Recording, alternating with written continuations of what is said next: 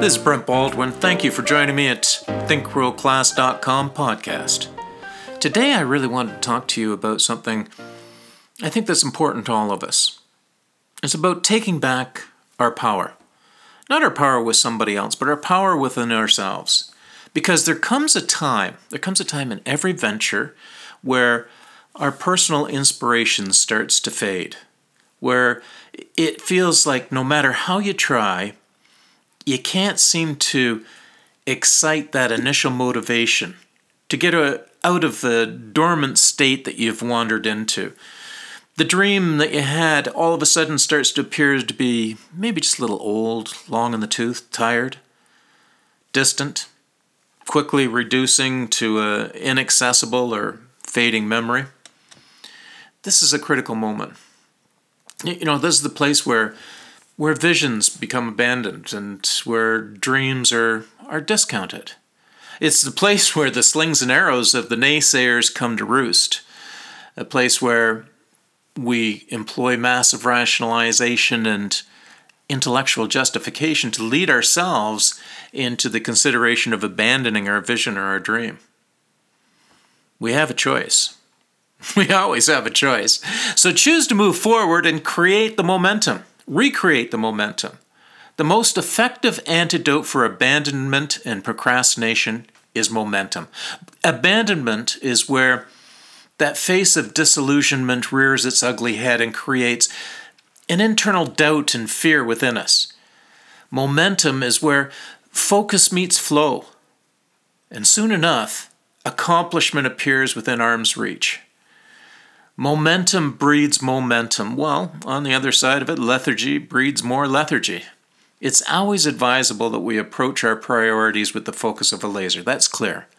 To be present moment by moment, choosing to turn a blind eye to all those peripheral distractions that are so willingly available to subrogate our attention.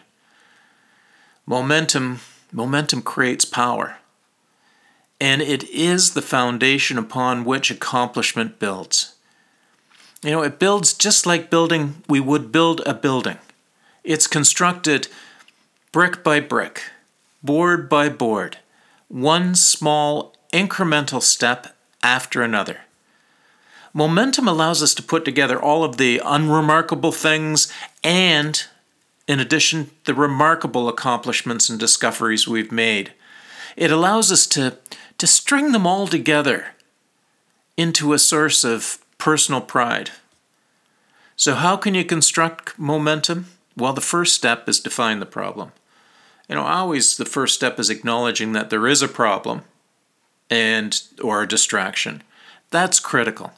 Secondly, consciously remove the distraction and block specific time periods where you can devote unconditionally to the resolution or the pursuit of your vision or dream. Make it a carved-in-stone type of commitment. Don't take this lightly. Third's just do it.